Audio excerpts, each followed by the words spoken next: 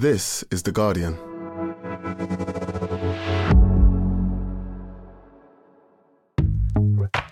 Welcome to Weekend, a podcast that helps you switch off from your busy day-to-day and find entertainment and inspiration in the best Guardian and Observer writing from the week.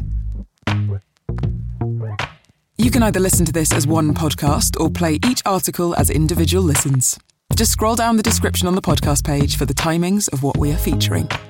Coming up, journalist John Crace dissects Boris Johnson's short-lived humility following the publication of Sue Gray's Partygate report. Hadley Freeman shares some defining moments during her time in court, reporting on one of the showbiz trials of the decade, the climax to the deliciously entertaining Wagatha Christie saga. And finally, Tom Rasmussen opens up on the benefits, difficulties, and complexities of life in an open relationship.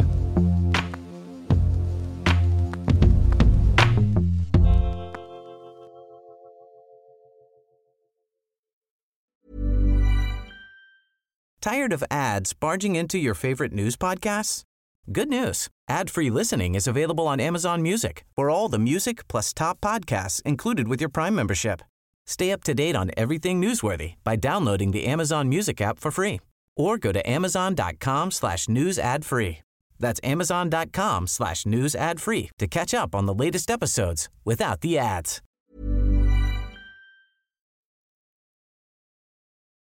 Before we jump in, a quick warning. There's a bit of bad language in this episode.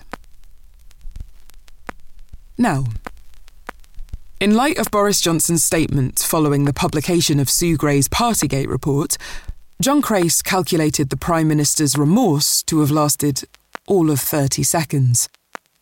Could anything included in Sue Gray's report possibly have been enough to flush out a PM devoid of shame? Read by Dan Starkey. Well, there we had it. It had been heavily briefed that Boris Johnson would be the model of remorse for his statement to the Commons on the Sue Gray report. But that Boris lasted barely 30 seconds, and what we got thereafter was the classic narcissist's non-apology. A tawdry torrent of self-pity. A man more sinned against than sinner.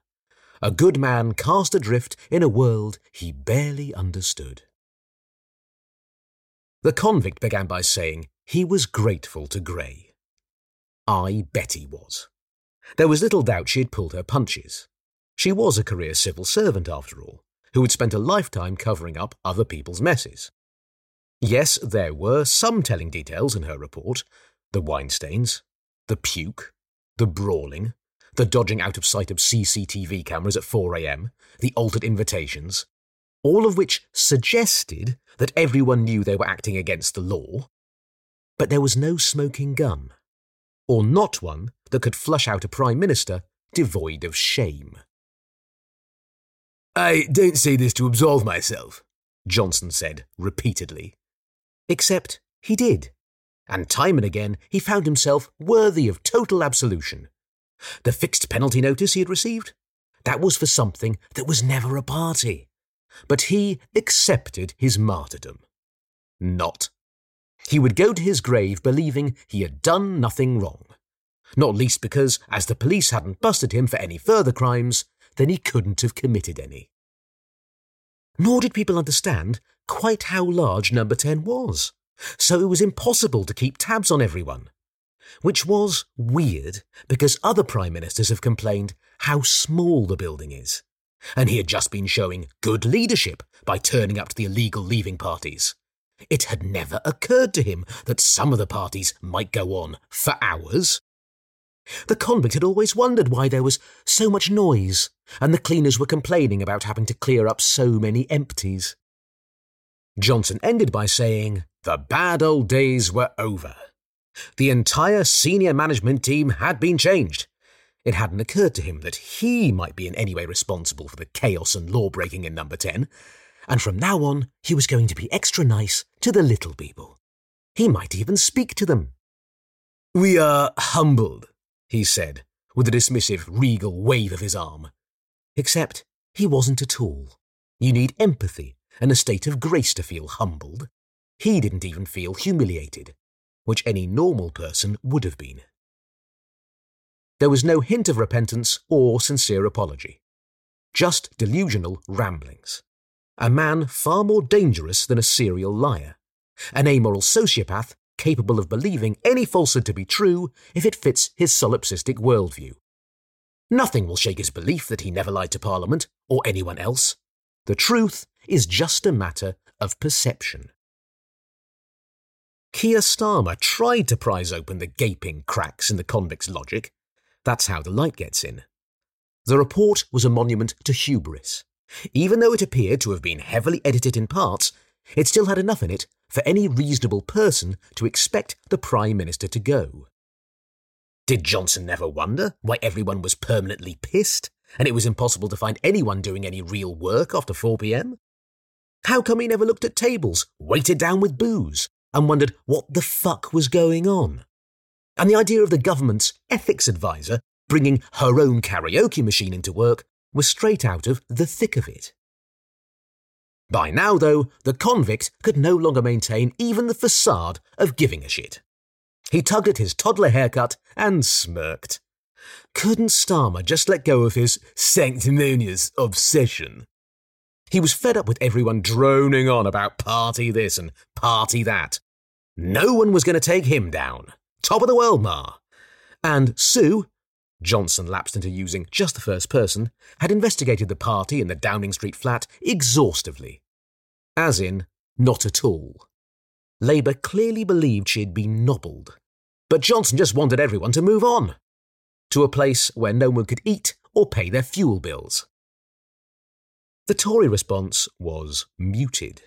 There were a few of the usual quarter-wits.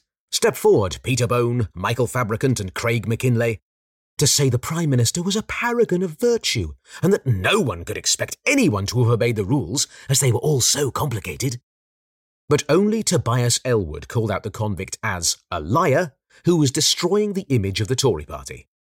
We will lose the next election, he said, as several of his own side heckled him. They are as truth-averse as their leader. The rest of the Tory backbenchers made their excuses and left. Anything to escape the scene of the crime.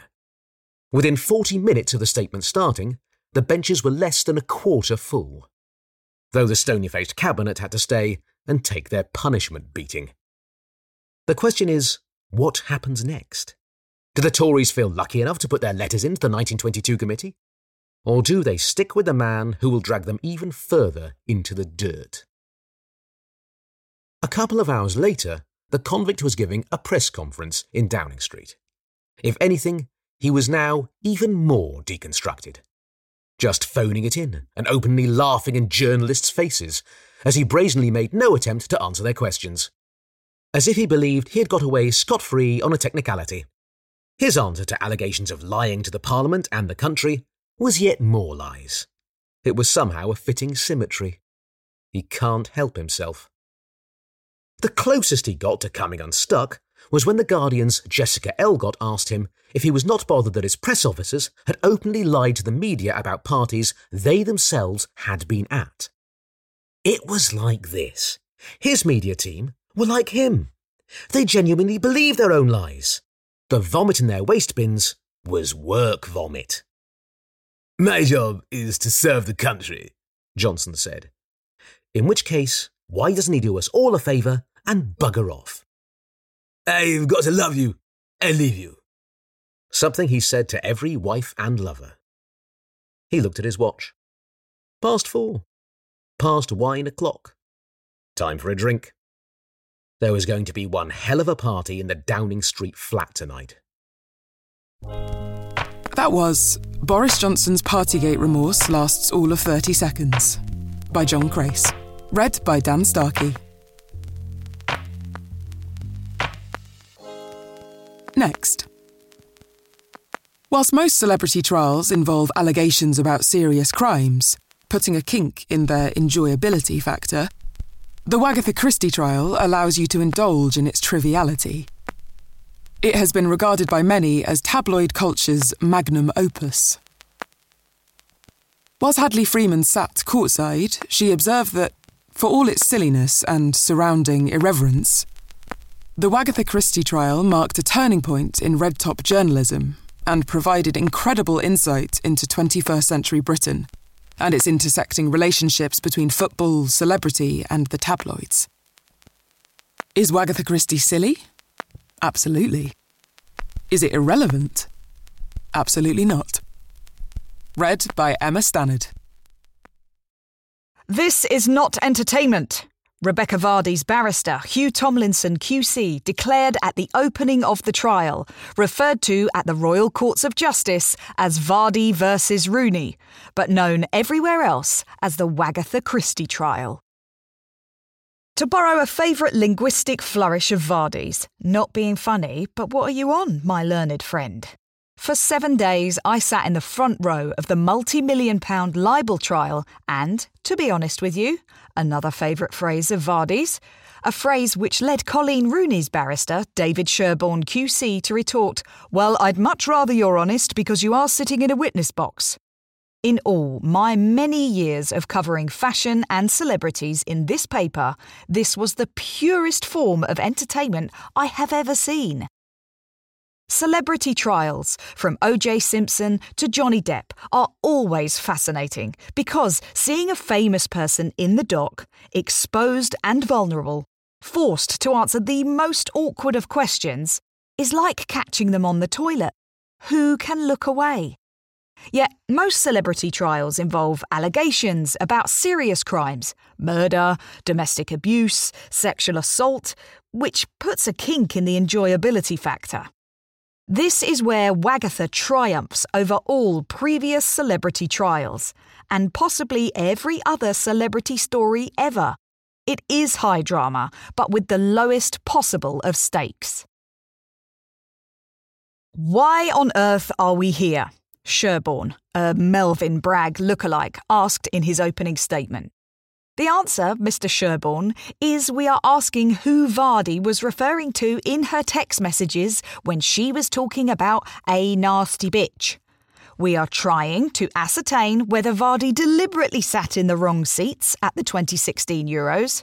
And most of all, we are asking, in these royal courts of justice, if Rooney was right to block Vardy on Instagram. Or was she being, as Vardy said at the time, a cunt? After however many years of non-stop news misery, this trial has been a balm on the soul of Britain. Whoever ultimately wins, and the judge, Mrs. Justice Karen Stein, is expected to give her verdict in several weeks, the Queen should give damehoods to both Rooney and Vardy for services to their country. Wagatha, despite Rooney's insistence that she thinks the term is silly, I'm afraid there is no other name for this glorious hullabaloo, is about many things. It's about social media, the tabloid press, the Football Association, FA, celebrity. Side note, it's incredible to me how often I've heard people denigrate the case as an embarrassing guilty pleasure. Is Wagatha silly? Absolutely. Is it irrelevant? Absolutely not. But it's also about something else. And it was only by being in the courtroom that I understood it was about something bigger. Something genuinely mythic. Wagatha is not just about the wags, a term that is, Rooney said in her testimony, not disrespectful. So consider that the canonical ruling. Wagatha is about all of us. Before we get to us, let's talk about them.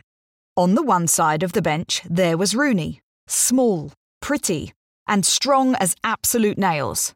And on the other, there was Vardy, sleek and highly strung, a Siamese cat in shoulder pads. The two women had matching pouts and contoured cheek makeup, but the differences between them were as glaring as the shine off Vardy's poker-straight hair. Rooney gazed serenely at Vardy during the 3 days she was in the witness box. Vardy looked at Rooney only once throughout the whole trial, when she was asked under oath if Rooney was right to describe her as a leaker. No, she was wrong, Vardy replied fiercely, whirling towards Rooney. This end-of-season episode of Footballers' Wives did not stint on the drama. Vardy dabbed her eyes in the witness box when recalling the mean things people online said about her children, and collapsed entirely when Sherborne pointed to alleged inconsistencies in her claims that she doesn't leak stories to The Sun. Rooney didn't even blink when asked repeatedly about her husband's infidelities. Wayne, pink and perturbed as an undercooked potato, turned up every day, but his gaze never wavered from the middle distance, and the only suggestion that he heard the humiliating questions his wife was forced to answer was his neck gently changing tint from pink to fuchsia. One afternoon, I spotted him outside the court signing autographs for some Everton fans, and I asked him what he was thinking about in court all day while he stared into space. "Oh, I don't want to answer that. I haven't given any interviews about all this," he said, alarmed, and ran back to the safer embrace of his fans. Rooney, it's hard not to suspect, may have called in all of her husband's many debts to her to make him sit through this. In person, Wayne has the sweetly guileless expressions of a 6-year-old and the complexion of a 60-year-old barfly.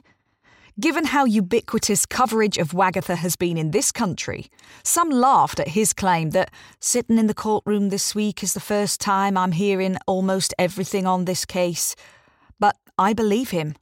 My wife explained that she believed the stories from the private Instagram account were getting leaked. I'm not big on social media and I didn't want to get involved, he said. And looking at where his wife's suspicion led them all 5 years later, who could blame him? Yet even those who have keenly followed the case from the beginning may well have become lost in labyrinthine details of this 21st century Jaundice versus Jaundice, which now involves every element of modern British culture. From Peter Andre to I'm a Celebrity, Get Me Out of Here, to Roy Hodgson, to Soho Farmhouse. So for those people, and for Wayne, a quick recap of how we got to where we were when this trial began.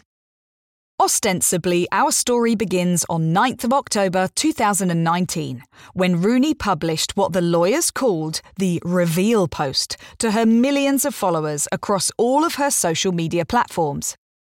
She wrote that for several years she had suspected someone of selling stories from her private Instagram account to The Sun, such as about her outings to private members club Soho Farmhouse. Employing heretofore hidden sleuthing brilliance, she posted fake stories on Instagram. She was looking into gender selection for her next baby. The family's basement had flooded, and alternately blocked and unblocked her followers, restricting access to the fake stories until there was only one account viewing these stories, which then appeared in The Sun. This, Rooney wrote, proved she now had her culprit. It's Rebecca Vardy's account. The Wags have become associated with many things over the years, from Juicy Couture tracksuits to Balenciaga handbags. This marked the first time a Wag claimed ownership of a form of punctuation. "I use dots a lot," she confirmed in her court testimony. Rooney broke the internet with this post, but the internet mended itself fast enough for Vardy to post her denial that she sells stories. "I'm not being funny, but I don't need the money," she wrote. Given Jamie reportedly earns about £120,000 a week at Leicester City, this is perhaps the only comment she has made about this case that no one has contested. Rooney refused to back down. So did Vardy, and in June 2020, she launched a High Court defamation case. In English law, the burden of proof falls on the person who made the defamatory claim, meaning Rooney had to prove what she claimed. Matters did not start well for her when, in November 2020, in the first stage of libel action, Mr. Justice Warby declared that it didn't matter that Rooney had carefully written Rebecca Vardy's account. The ordinary reader, the Justice said, would still assume that Vardy had been selling stories. This made the case look unwinnable for Rooney, as she would now have to prove that Vardy personally passed on stories about her. But the upside to that ruling for Rooney was it meant her lawyers could now focus on Vardy's interactions with the media to show that, on balance of probability, Vardy sold stories. The game evened up in February of this year when Vardy's WhatsApp messages between Vardy and her agent, Caroline Watt, were disclosed, which included texts from Vardy saying, "Leak the story," and about one of Rooney's Instagram stories, "Would love to leak those stories, kiss." If they weren't exactly smoking guns, they had, to borrow a phrase from Rooney's barrister Sherborne, the whiff of cordite. And these weren't even all the messages. Only days after Watt was instructed to disclose the messages for the trial, she, alas, dropped her phone in the North Sea while filming the coastline. And many of Vardy's messages mysteriously vanished when she was trying to send them to her lawyers. Yet some messages did escape Vardy's IT disaster and the North Sea, such as one from Watt to Vardy after Rooney posted a message on Instagram complaining that someone she trusted was leaking stories about her. "It wasn't someone she trusted, it was me," laughing emoji. The cordite thickened. In April, 2 weeks before the trial, Vardy admitted it was possible that Watt had leaked the stories, but insisted she herself was not involved. Watt did not appear at the trial, citing ill health, which made me suspect that perhaps she too had been dispatched into the North Sea. This story really began long before 2019. Some future historians may date its origins to the 2018 World Cup in Russia, when Vardy and several other wags were photographed together, which, according to Rooney's lawyer, Vardy secretly set up with the paparazzi without telling the other women. Vardy denies this, so it's extremely unfortunate that on the night the photo was taken, she sent Watt multiple WhatsApps about the women and a photographer. "We may have to walk to the restaurant, kiss. Might be a good pic of us walking down, kiss." Others will go back a little further to the now fateful 2016 Euros, when Vardy sat behind Rooney during a game in seats that weren't hers, because, Rooney's lawyers allege, she knew it would make for a better paparazzi shot. Vardy also denies this. But the story really begins at the 2006 World Cup. Back then, photos of Rooney, Victoria Beckham, Alex Curran, wife of Steven Gerrard, Ellen Rives, former partner of Frank Lampard, and Carly Zucker, now Cole, wife of Joe, walking the streets of Baden-Baden, suddenly dominated the British media, outraging the FA and changing the life of a 25-year-old woman then called Rebecca Nicholson forever. The World Cup is when wag culture became identifiable, aspirational, and monetizable. It also became wholly bound up with the tabloids, which printed daily photos of them. And the snowflake that first fell in Baden-Baden became an avalanche, which last month barreled through Court 13 at the Royal Courts of Justice. Because libel cases are not tried in front of a jury, the other journalists and I were sat in the jury box, about 2 yards from Vardy and her team of lawyers, 3 yards from the Rooneys, and facing directly opposite the witness box.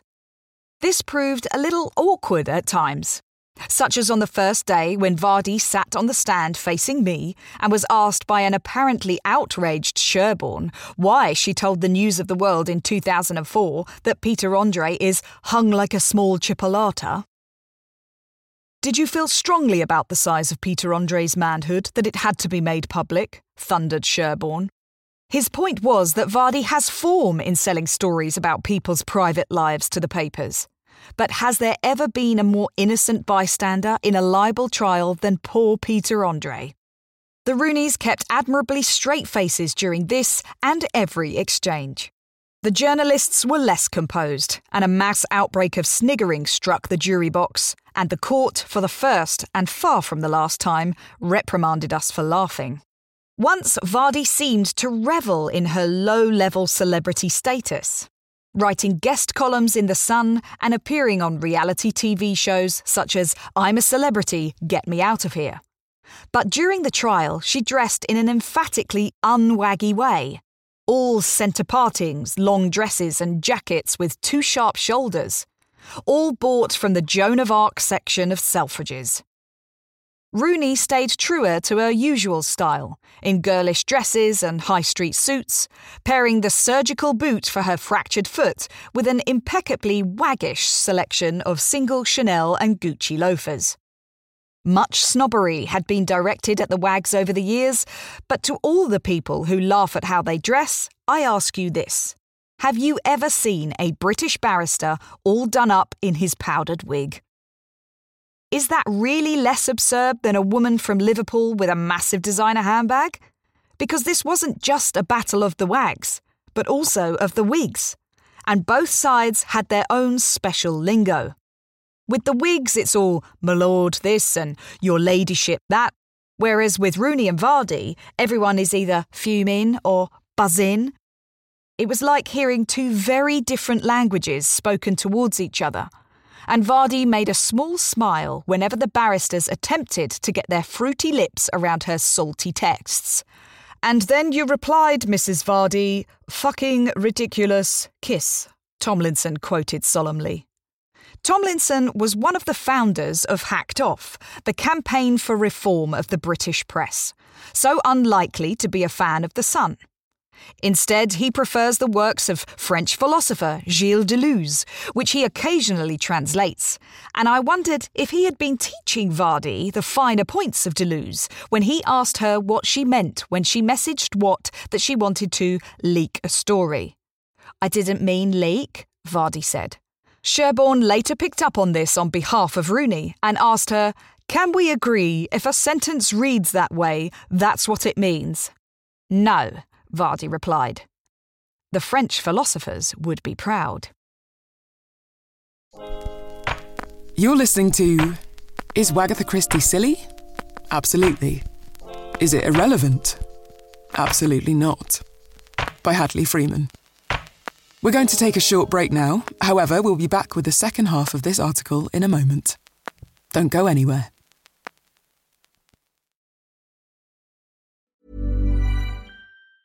Tired of ads barging into your favorite news podcasts? Good news. Ad-free listening is available on Amazon Music for all the music plus top podcasts included with your Prime membership. Stay up to date on everything newsworthy by downloading the Amazon Music app for free.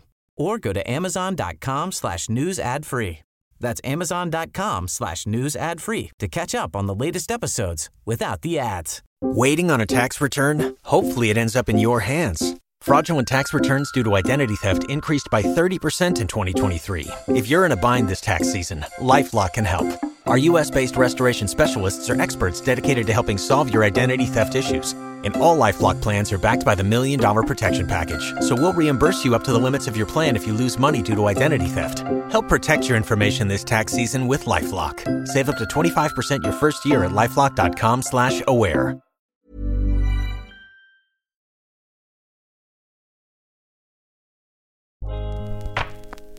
Welcome back to Weekend. Now, time for part 2 of Hadley Freeman's article detailing her experience courtside during the Wagatha Christie trial. Read by Emma Stannard. Sherborne is louder, brasher and tanner, with a reputation for defending celebrities and being photographed with them. He represented Johnny Depp when he lost his libel case against The Sun last year, so he too is unlikely to be a fan of the red top. Despite being paid what I was reliably told was well into the 6 figures for this case, both barristers confused Vardy and Rooney's names. Women, so hard to tell apart. And Tomlinson in particular appeared to struggle to understand the finer details of Instagram, which surely should be within his pay grade. But Sherborne earned his fee when he managed to keep a straight face on the 3rd day when he asked Vardy how she felt about Rooney after the reveal post. "Sad," Vardy replied. "Really," he huffed. And then he read out an interview Vardy gave the Daily Mail the day after the post. "Arguing with Colleen Rooney would be as pointless as arguing with a pigeon. You can tell it that you are right and it's wrong, but it's still going to shit in your hair," he harumphed. Reader, I laughed, and was again told off by the court. Vardy claimed that some of the quotes attributed to her in the press over the years are just nonsense, but I do hope she said that pigeon line. A large part of this trial was spent trying to untangle the Gorgon knot that is footballers, their wives, and the media. Whenever anyone referred to the press or the media in this trial, they meant the Daily Mail, the Mirror, and most of all, the Sun. These are the only papers on the WAG's radar, to the point that when Vardy was told by her media advisor that I was from The Guardian, she looked as perplexed as if I was covering the trial for Horse and Hound magazine. Vardy enjoyed a mutually beneficial relationship with The Sun. She posed for staged paparazzi shots and gave interviews, and they ran puff pieces with her and referred to her as Queen of the Wags. This is the quid pro quo of entertainment journalism. By contrast, the Rooneys, being Liverpudlian and more private by nature anyway, never talk to The Sun and are frequently trashed in that paper. Vardy wrote a diary of her time at the 2016 Euros for The Sun, and she was suspected by Rooney and some of the other WAGs of being the source for The Sun's The Secret WAG column, which described footballers' infidelities and the WAG's plastic surgery. Vardy denies this, but it took Sherborne about 5 minutes to get her to admit that she passed on a story to Watt about Jamie's former teammate Danny Drinkwater being arrested for drunk driving so that she would leak it to The Sun. But that, she told Sherborne, was because I'm deeply affected by drink driving. Vardy's WhatsApp to Watt at the time, I want paying for this, kiss. And okay, she conceded, some of her old WhatsApps look as if she was encouraging Watt to pass on other stories. About which footballer was shagging which other footballer's wife, about which WAG had a miscarriage, but that was just her having a gossip.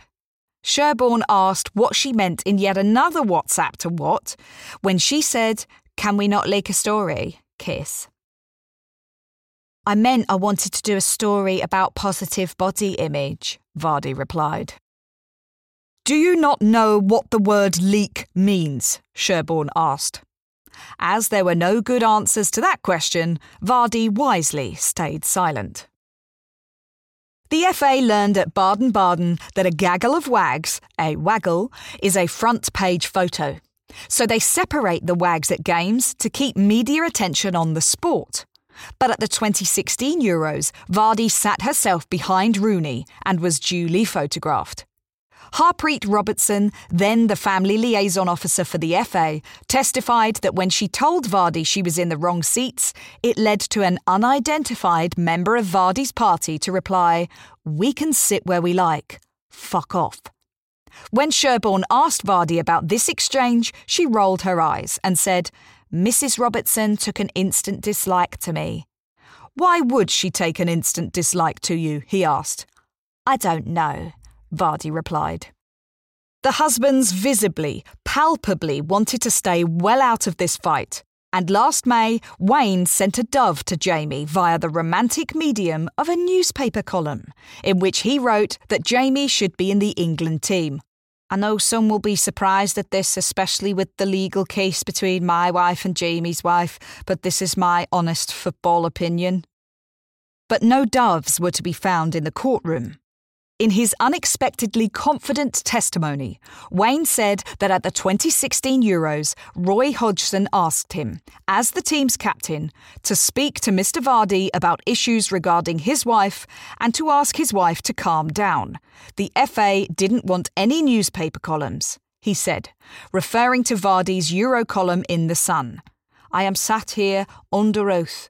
I 100% spoke to Mr. Vardy, he said.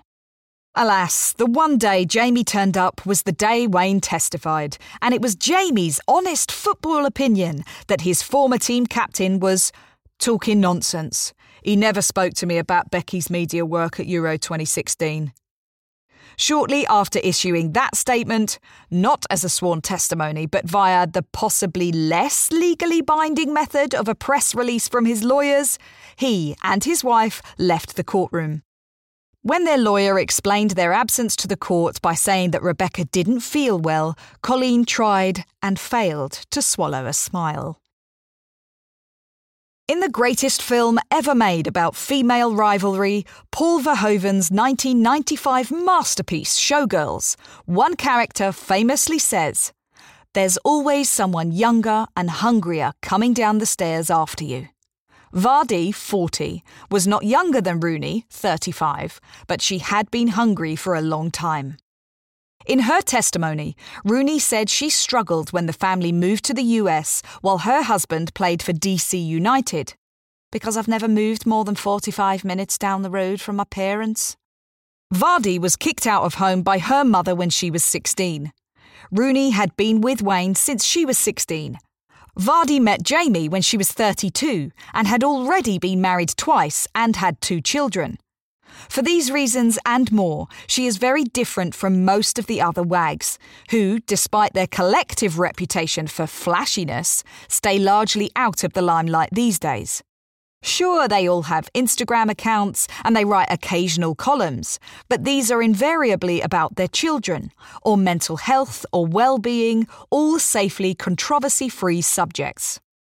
What they very much do not do is write columns which imply they're as interesting as the players, Becky Vardy's Euro Diary, or Caught the Paparazzi, because they know the FA doesn't want that. The world of the wags is a traditional one, in which the women stay at home with the kids and shop with their husband's money.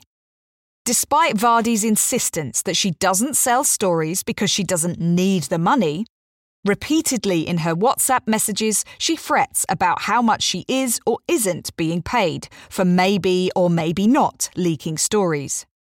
She has denied that she ever sold stories for money. It was just a fleeting thought. But she later testified, "I never wanted to rely on my husband for money." The Vardys and the Rooneys have very different marriages. Jamie only made it to court once, but he and Vardy spent the whole time with their arms entwined under the table. The Rooneys sat together, but only occasionally conversed, with Rooney frequently writing urgently in her notebook during the testimonies, and Wayne only looking happy when he could get outside and talk with the fans who waited for him every day on the steps.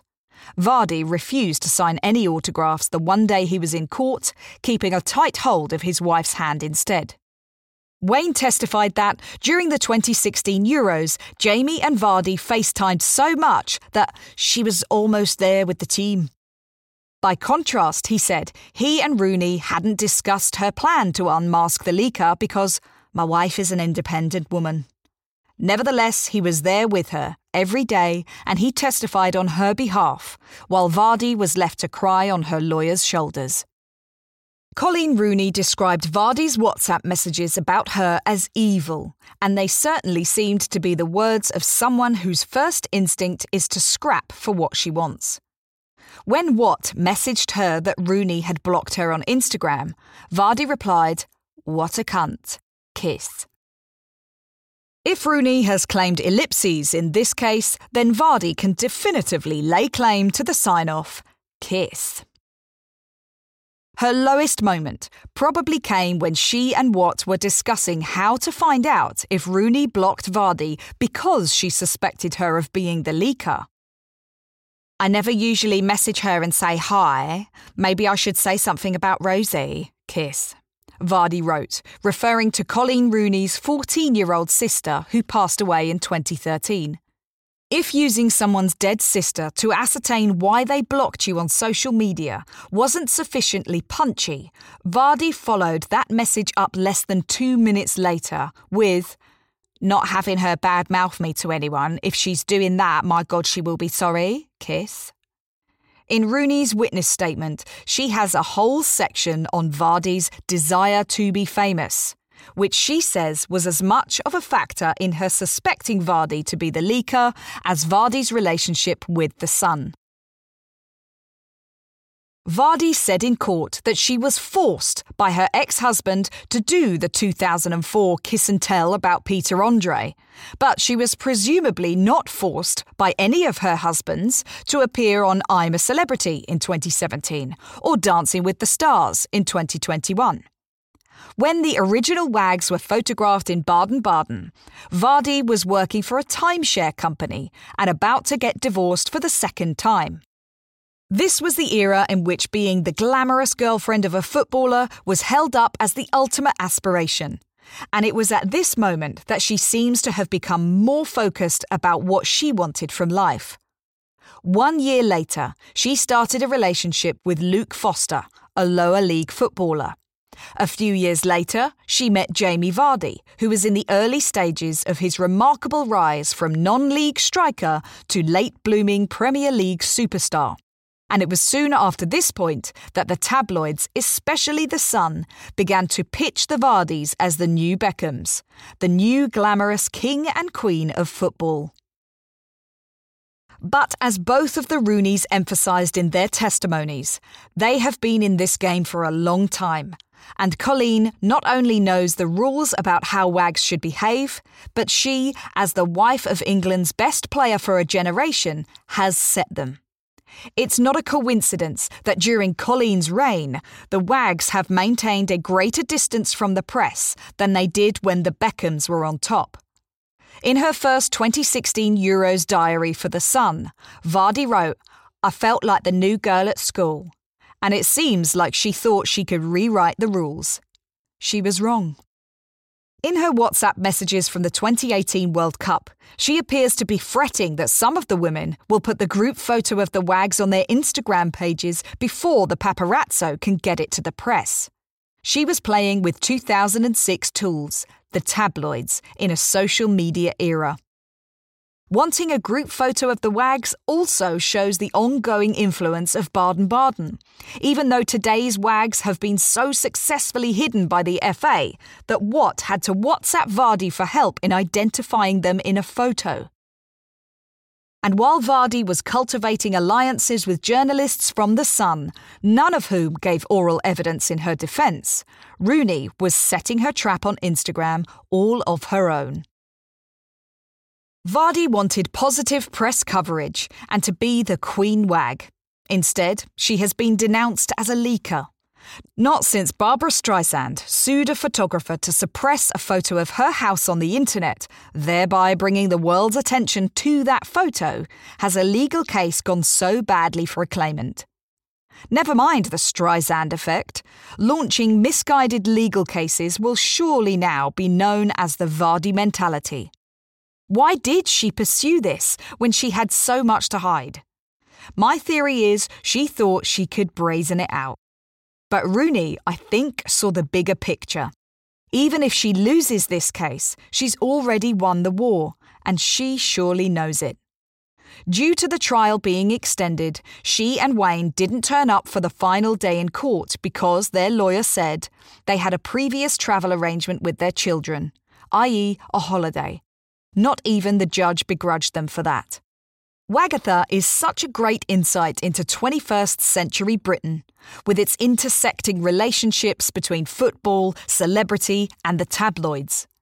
And to anyone sneering at Vardy for her Instagram messages, or Rooney for her Instagram sleuthing, let he who has never sent a bitchy text cast the first stone. And how else do we find out things about one another these days, but through social media? But Wagatha is about something more timeless too. The Greek myths are full of warnings against the pursuit of self-glory and the dangers of underestimating a rival. And, like Icarus, Vardy flew too close to the sun.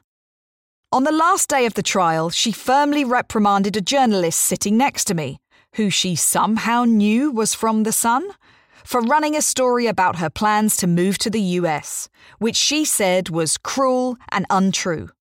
Throughout the trial, Vardy glanced often at the journalists sitting near her, looking at us to see how we were reacting to Rooney's testimony. And she panicked when she caught me looking at what she was writing on a pad of paper.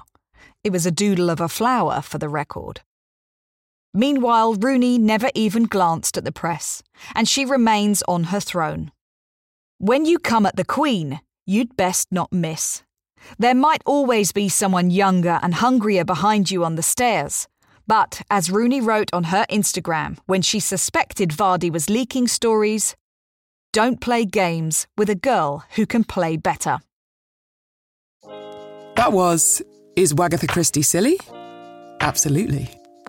Is it irrelevant? Absolutely not. By Hadley Freeman. Read by Emma Stannard. Finally, when Tom Rasmussen and their partner of 7 years decided to have an open relationship, they knew it would be exciting and revitalising, but the danger of losing what they had was only too real. Ignoring their mother's warning of, well, what if he finds someone better than you? The couple threw themselves into the agony and the ecstasy of an open relationship. Here's what happened.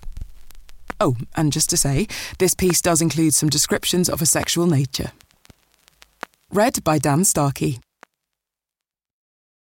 My mother will kill me for writing this article. She doesn't get why my partner and I would want to have sex with other people. Why, God, why would we want to question a structure as sacred and, let's face it, successful as monogamy?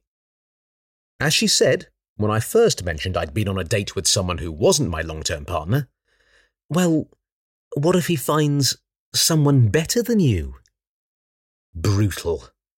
Mothers really know how to find your deepest insecurity before wringing it, and you, out like a dishcloth. She wasn't wrong, though. What if he does find someone better than me? That was, admittedly, the first question I had when my partner and I decided to sleep with other people a year ago. Not only that, we decided it would be fine if we went on dates with other people too. 1, 2, 10, as long as we kept, as every pop psychologist whose bestseller I've never read will tell you, communication streams open. The first date with someone else was mine. It was with an incredibly hot guy who I'd met at a fashion party, because I'm glamorous like that. He flirted so hard it was essentially impossible to say no. My partner and I discussed it. Let's just see what happens. Naturally, I was nervous. The guy was hot. I was sweaty. It was the first date I'd been on in way over half a decade. What on earth do you talk about? I messaged a friend who was a very chic dater. Just ask him his most problematic opinion. Honestly, it's the best opener. I wore black, because I always wear black, and I unbuttoned my shirt one lower than usual. I kissed my partner and my dog, Celine Dion, goodbye, and off I went. The date was fun. The sex was wild. Not better or worse, but invigorating in its difference. Kissing was, bizarrely, harder than anything else, because a kiss with a stranger these days feels more intimate, and until then intimacy had been reserved only for my partner.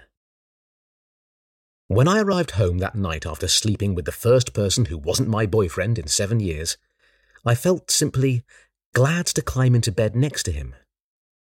But also, perhaps, like I was beginning to undo 3 decades of conditioning towards monogamy. A monogamy which, until then, I'd held on to so tightly it was as likely to suffocate me or my partner as the worrisome potential of finding someone better. See, the thing about our monogamous relationship was that the desire we had for others never went away. It was simply annexed in our brain, right there next to Catholicism and the bad exes. That's not to say it was repressed. I don't know a single person in a monogamous relationship who doesn't flirt, have crushes, perhaps overstep the mark in someone's DMs. A lot of people cheat too. It's been this way for eons, and it will be this way for eons to come, or until the next pesky mass extinction event hits. And annexing this desire is perfectly fine. But when you simply ask the question, but why? Finding a solid answer becomes difficult. The day after I'd consummated our open relationship, we packed a bag and drove to the countryside for a friend's baby's christening. The atmosphere in the car as we drove out of London was one of deep, icy tension. We could not seem to find the right song to narrate the moment for the whole 90-minute trip, until I burst and said, "OK, we fucked." We decided, there and then, on the A419 on the way to celebrate the choices of some dear friends who had done what they were supposed to do and moved to the countryside to raise their perfect child, that this open thing was a terrible idea. My partner is the love of my life. Something, perhaps the only thing, except that blondes really do have more fun, I feel sure of. A climate crisis brings daily anxiety. The newspapers are littered with transphobia. The government goes beyond incompetence to arrive at somewhere between casual cruelty and calculated fascism. And on days where it feels as if there is very little to live for, just looking at him reminds me that there is something so good in the world. Something with meaning. See, I am, and always have been, a sucker for love, romance and utter dedication. A paradox with my ever-intensifying queer politic. For a long time, it was me who had a desperate stake in our monogamy. I am the kind of person who people describe as so attractive, but because of my hairy belly and flagrant femininity, it's often followed by, "I'm always attracted to people over bodies." Well, good for you. But for me, attraction has always found me in spite of my body, not because of it. And plainly put, my boyfriend has both. Charm, vigour, and abs. Now, I don't want to be shallow. I wouldn't want to say that the only reason I clung tightly to monogamy was because I'm a 6 and he's a 9. It's also a Catholic upbringing, every bit of culture I've consumed, the fact I believed I was, like every gay from a small town, Carrie Bradshaw, and I was looking for can't live without each other love, because really, I'd never felt like I'd really been properly loved before, by anyone, romantic or not. And so, when I built futures in my head, they were monogamous. It was all I had ever seen. And I had made love, commitment, and true romance all synonymous with monogamy. At the christening, we barely spoke. On the outside, we were still the perfect gay couple, cooing over the baby, congratulating our friends, telling jokes only marginally over the edge of inappropriate for a christening. And for that day, everything appeared blissfully normal. But normality can be suffocating. On the way home, in the car, we broke. "Oh my God, that was so normal, we can't cope."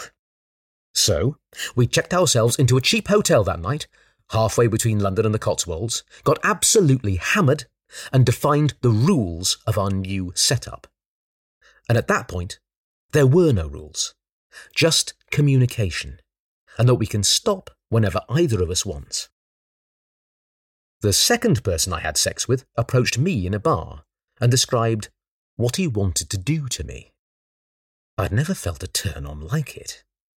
Not that I'm not turned on by my partner, because various types of desire, of turn-on, are not mutually exclusive. Desire, as I'm learning, exists on various planes, in various spaces. Herein lay a huge learning curve. In an open relationship, you begin to experience totally varied and different types of desire to the type of desire you feel in a monogamous setup. I've had fast sex, slow sex, hot sex, sex I regret. I've made love to a stranger and had feelingless sex with a good friend. The more people we told, the more we were asked my mother's fated question. How do you know he won't find someone better than you? After pushing back, I realised this wasn't my friends and my mother telling me I was shit, and my partner could, and perhaps should, find another better partner. It was that everyone worries about this too, in their own relationships. We're all terrified that we are phonies, and that if someone else came along, we would be exposed and left to become the Miss Havisham type we were always destined to be. The truth is, I don't know he won't find someone better than me. But can you know that in a monogamous relationship either? No. In fact, the answer, after a year of making mistakes and communicating about them in ways we never did before, is that it's liberating to accept that. It's freeing to see the end, because in seeing the end, you have a reason to keep choosing the relationship. And to me, it has become an absurd claim that it will be possible to find someone better than him. Because a partnership, a love, a life that took 7 years to build cannot be torn apart by something as new and naive as lust and, at most, momentary love. They are different emotions. They both provide rich experience, but they are in no way comparable. If anything, my tendencies towards jealousy and self-doubt have simmered away somewhat, because here was our get-out clause, and we are still in. It's easier for queer couples, a heterosexual friend told me after I told her. And I think, for countless reasons, this is true. Like the fact the centre still sees our relationships as fringe. The fact that sex for a lot of queer people is a mode of finding community, touch and family. The fact that we were kept out of normative conventions of relationships until a brutally recent 7 years ago. But, at the same time, there is still the same fear, the same worry, the same risk of loss. So easier feels like too easy a word. Perhaps more accepted. Culturally, we always think about the rush of the new, those heady days when you meet your partner, and every move they make drives you to distraction. Then we do the merry dance of less sex, less communication, less fun, more bills, more plans, more stress, until we die or someone leaves. And yes, with every new partner I've been lucky enough to have an experience with over this moment in our relationship, I've experienced the rush of the new. But the rush of the new spills over into my primary partnership too. New dynamics form. Each scenario brings with it something for us to negotiate, and our sex is more adventurous than ever. Perhaps because we learnt new moves elsewhere, or perhaps because we have a reinvigorated sense of desire for each other, knowing that someone elsewhere has found this body in front of you desirable in new ways too. Our open relationship wasn't born out of a lack of sex. Don't worry, we've had that phase, and we really did consider going open. But we decided then that if we were ever to do it, it couldn't come from a place of trying to cure a wound or fill a gap. That's when the primary partnership ends. In fact, we'd only recently talked about getting married, and then we decided to try the idea that non-monogamy might be an even more immense, powerful commitment to each other than a ring and a register. How could that be possible? How could sleeping with other people be more of a commitment than marriage? Because in sleeping with others, you are allowing your partner a deeper expression of their desires. Marriage is fantastic in many ways, but it is also a means of state control, one which produces couples who care for each other and children who will become workers. But in the case of openness, I am committing to the fullness of his desires and mine, and the risks that come with expressing them. Commitment is another word I got wrong too. I always equated it with sacrifice, but I'm coming to learn it means a willingness to understand the changes in a person, to understand their fullness. Of course, there are hard parts. With certain aspects, silly insecurities, double standards, needing to know every detail, you have to take on the individual responsibility of self-management of some of your own emotions. You have to accept that sometimes you are going to feel strange things, and that your partner cannot be responsible for curing them, or even always listening to them if they are unfair and unfounded. I've been on multiple dates with someone and felt deep worry when he told me he was going on a second. This was a feeling I had to, with the help of generous friends, self-manage. And lo and behold, he came home after what he described as an impossibly average date. Something I've come to learn, something necessary for the success of truly any relationship, is that love is not control. Monogamy, too, is not control. And this is not my accusation. Because whether monogamous, open, polyamorous, the terms of the relationship should be agreed upon by each person within it, mutually, and not simply put there because it's what, literally, the Bible says. I have radical queer friends who adore monogamy. I've met viscerally dull couples who are radically polyamorous. There's no rhyme or reason for who it fits. But the point is that non-monogamy is actually about care.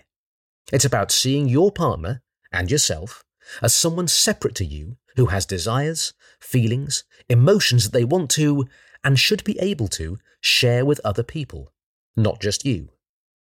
For us at least, it's created a dynamic of tantalizing flux. One where sometimes you feel lonely, sometimes you feel powerful, sometimes you feel more in love than ever.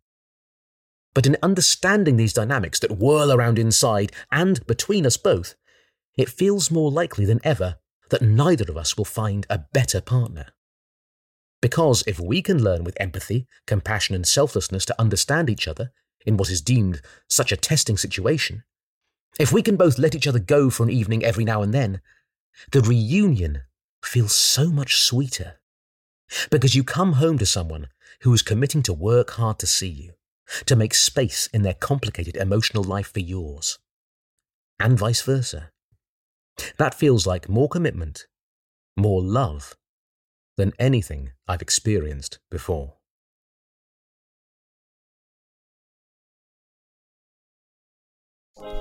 That was What If He Finds Someone Better? The Agony and the Ecstasy of an Open Relationship by Tom Rasmussen. Read by Dan Starkey. That's all from us. This has been Weekend, a Guardian podcast. If you're enjoying it, please make sure to like, subscribe to and rate the podcast. Maybe even leave us a nice review. Just search for Weekend wherever you get your podcasts. This week's articles were read by Emma Stannard and Dan Starkey and presented by me, Evelyn Miller. This episode was produced by George Cooper. Original music by Axel Kakoutié. The executive producers are Danielle Stevens and Nicole Jackson. Join us again next Saturday. Thanks for listening.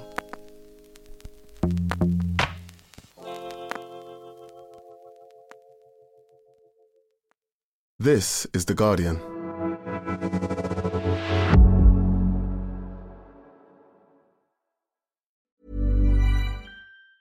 Tired of ads barging into your favorite news podcasts? Good news. Ad-free listening is available on Amazon Music for all the music plus top podcasts included with your Prime membership. Stay up to date on everything newsworthy by downloading the Amazon Music app for free or go to amazon.com/news ad free.